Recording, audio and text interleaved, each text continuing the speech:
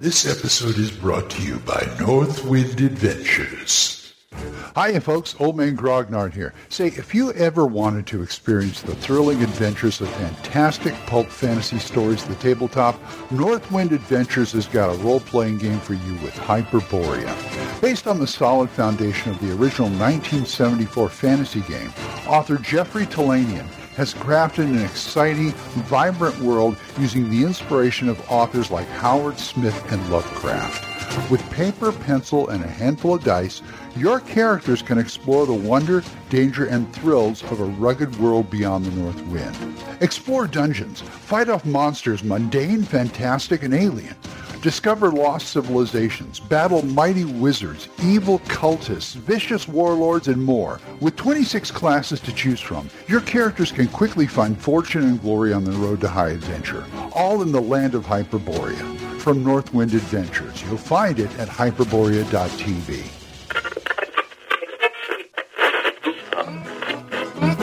Abandon all hope, listeners. You're listening to Radio Grognard, the OSR podcast about stuff, with your host, Glenn Hallstrom. Hiya, folks. Old Man Grognard here. Hope you're all doing well. It is a beautiful day today. And, you know, I just started thinking again. You know, that happens every once in a while. I start thinking. And I realized that one of the hallmarks, or the hallmark of a GM, or a good GM, one thing that motivates us is we like to tinker with stuff, from house rules to new, campaign worlds to adapting other campaign worlds and things like that. We like to fiddle with things. And one of the things that people like to fiddle with, I know I do, is magic and magic items. Those are always popular.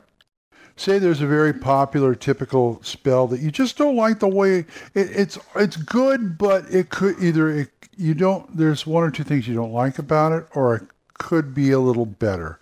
You want to plus it or something, or change it so it fits uniquely your world. There's nothing wrong with that,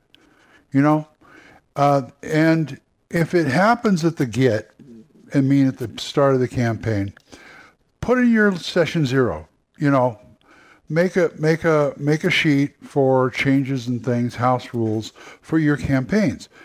And one of the things could be how magic works. Magic may work differently on the whole, or maybe certain things work differently. That's something, like I said, you should address at session 0.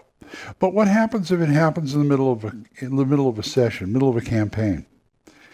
Well, there can be a mid-campaign session 0. There's nothing wrong with that. Usually, to me, that would be like maybe the first 30 minutes of the next session or something like that, saying, now you can say, okay, now this works this way.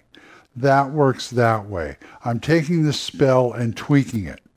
Nothing wrong with that, but that's kind of a boring way to do it.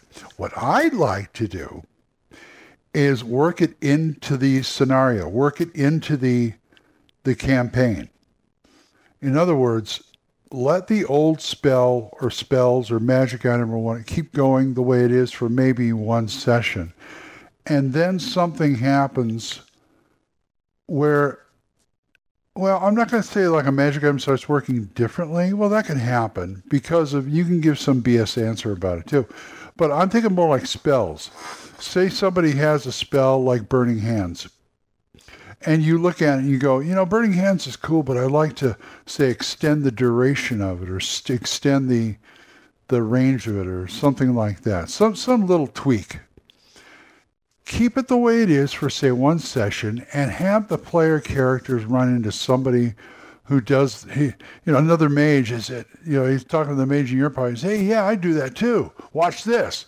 And he could stretch that thing out to go 50 yards. See that tree over there? Whoa. Or something like that. Or maybe it does a little more damage.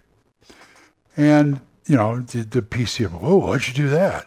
I can't, this is how I learned it.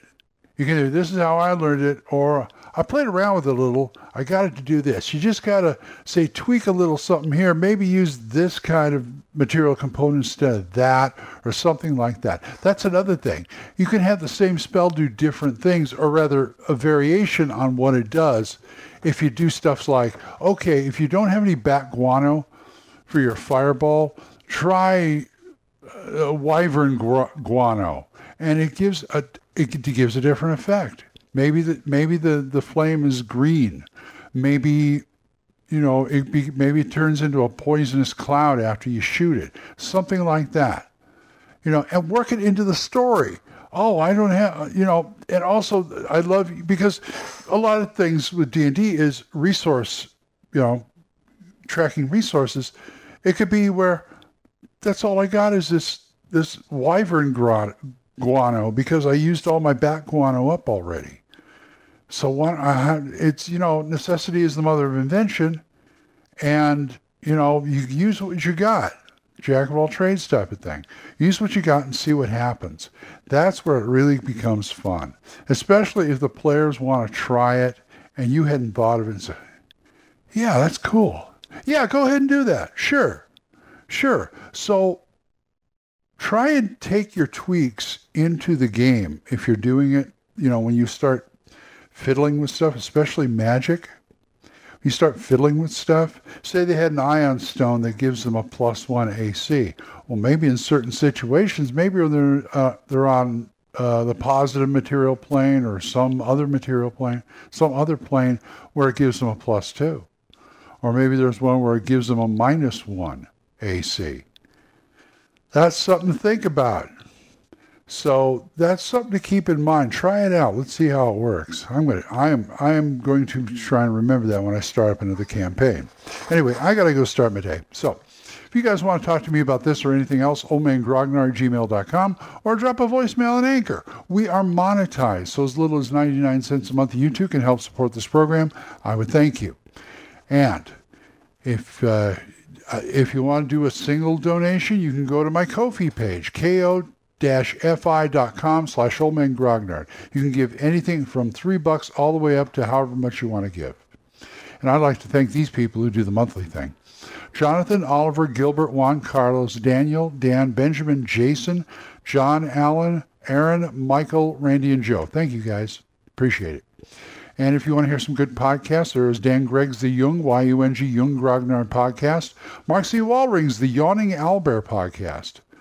There is Kevin over at the Red Caps podcast. He does a good podcast. Big John Allen Large, the Red Dice Diaries.